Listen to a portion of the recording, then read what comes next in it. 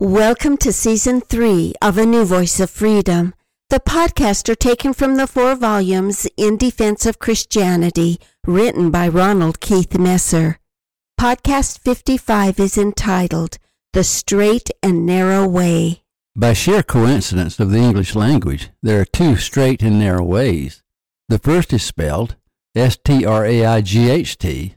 The second is spelled S-T-R-A-I-T. S-T-R-A-I-G-H-T suggests an undeviating path, honesty, integrity, fidelity, strict obedience, etc.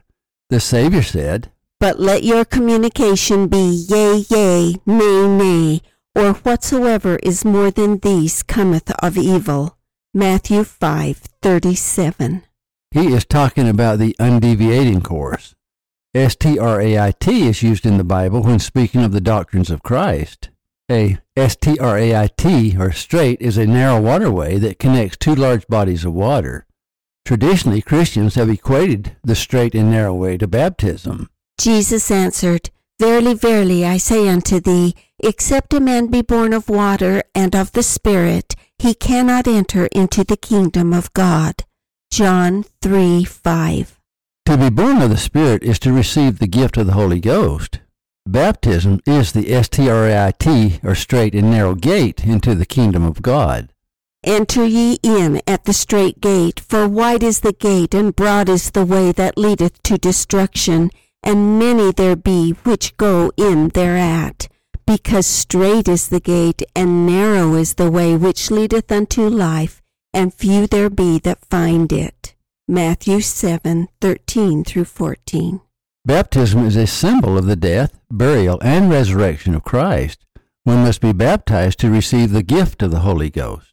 Then Peter said unto them, Repent and be baptized every one of you in the name of Jesus Christ for the remission of sins, and ye shall receive the gift of the Holy Ghost.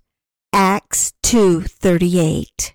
Baptism, preceded by faith and repentance, is the gate at the beginning of the journey that leads into the strait, straight and narrow way. There is an extremely coincidental story in the New Testament that vividly illustrates the dual uses of the term straight and narrow way. It is the story of the conversion of Paul. And Saul, yet breathing out threatenings and slaughter against the disciples of the Lord, went unto the high priest, and desired of him letters to Damascus to the synagogues, that if he found any of this way, whether they were men or women, he might bring them bond into Jerusalem. And as he journeyed, he came near Damascus, and suddenly there shined round about him a light from heaven. And he fell to the earth, and heard a voice saying unto him, Saul, Saul, why persecutest thou me? And he said, Who art thou, Lord? And the Lord said, I am Jesus, whom thou persecutest. It is hard for thee to kick against the pricks. And he, trembling and astonished, said, Lord, what wilt thou have me to do? And the Lord said unto him, Arise and go into the city, and it shall be told thee what thou must do. And the men which journeyed with him stood speechless, hearing a voice, but seeing no man. And Saul arose from the earth, and when his eyes were opened, he saw no man, but they led him by the hand and brought him into Damascus. And he was 3 days without sight, and neither did he eat nor drink. Acts 9:1-9. Paul was infamous among early Christians as their chief persecutor, and even after Paul's conversion, many saints were skeptical. After seeing the risen Lord as Paul was on the road to Damascus, he was stricken blind. Ananias, a disciple of Christ, was visited by the Lord in vision and told to go and visit Paul, lay his hands upon him, and heal his blindness. Paul's address is remarkably symbolic. And the Lord said unto him, Arise and go into the street which is called Strait, spelled Straight, and inquire in the house of Judas for one called Saul of Tarsus, for behold, he prayeth. Acts 9:11. Ananias, of course, knowing of the reputation of Paul, was very skeptical. Then Ananias answered, Lord, I have heard by many of this man, how much evil he hath done to thy saints at Jerusalem, and here he hath authority from the chief priests to bind all that call on thy name. Acts 9:13-14. Proving Isaiah's words that the Lord's ways are higher than our ways, and the Lord's thoughts are higher than our thoughts. The Lord said to Ananias, Go thy way, for he is a chosen vessel unto me, to bear my name before the Gentiles and kings and the children of Israel.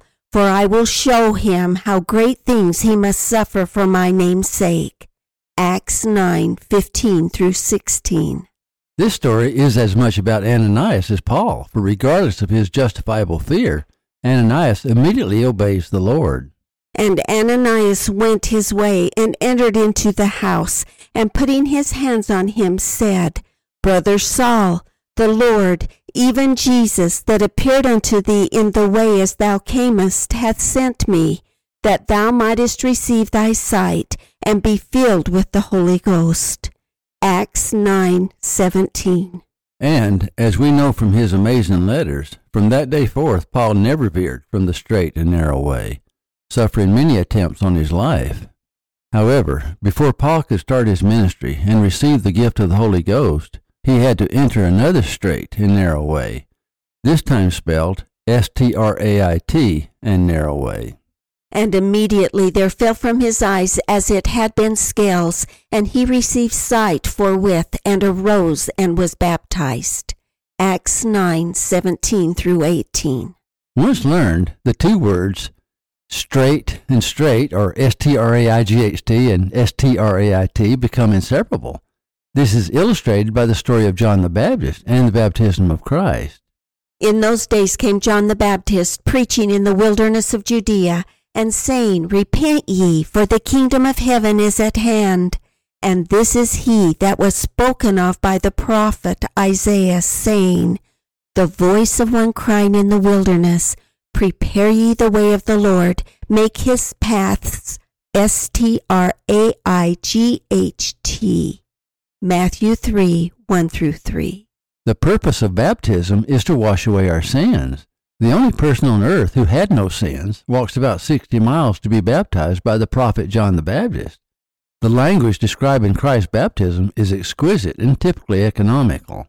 I indeed baptize you with water unto repentance, but he that cometh after me is mightier than I, whose shoes I am not worthy to bear. He shall baptize you with the Holy Ghost and with fire, whose fan is in his hand, and he will thoroughly purge his floor, and gather his wheat into the garner, but he will burn up the chaff with unquenchable fire.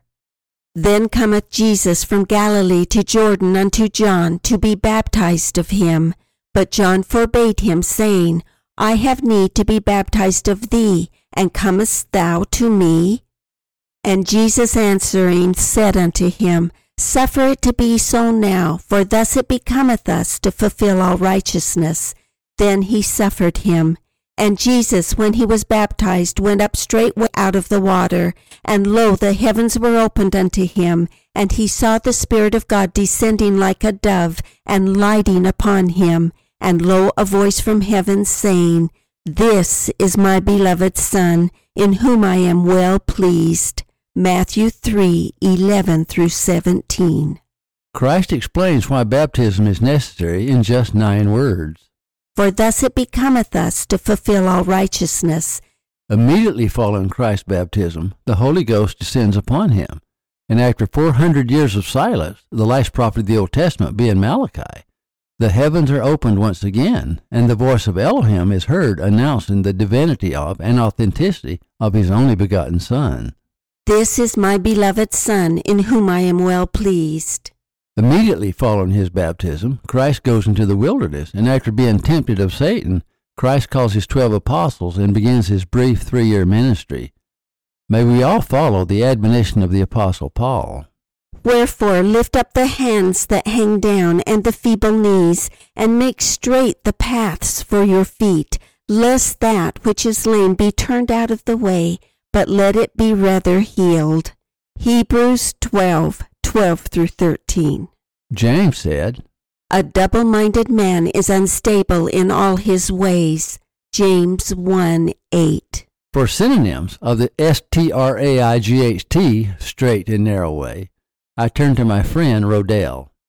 Direct, uncurved, undeviating, unswerving, unbent, unbowed, upright, upstanding, honest, honorable, virtuous, moral, righteous, orderly, unbroken, absolute, unaltered, square, and forthright. Thank you for listening. Watch for our next podcast.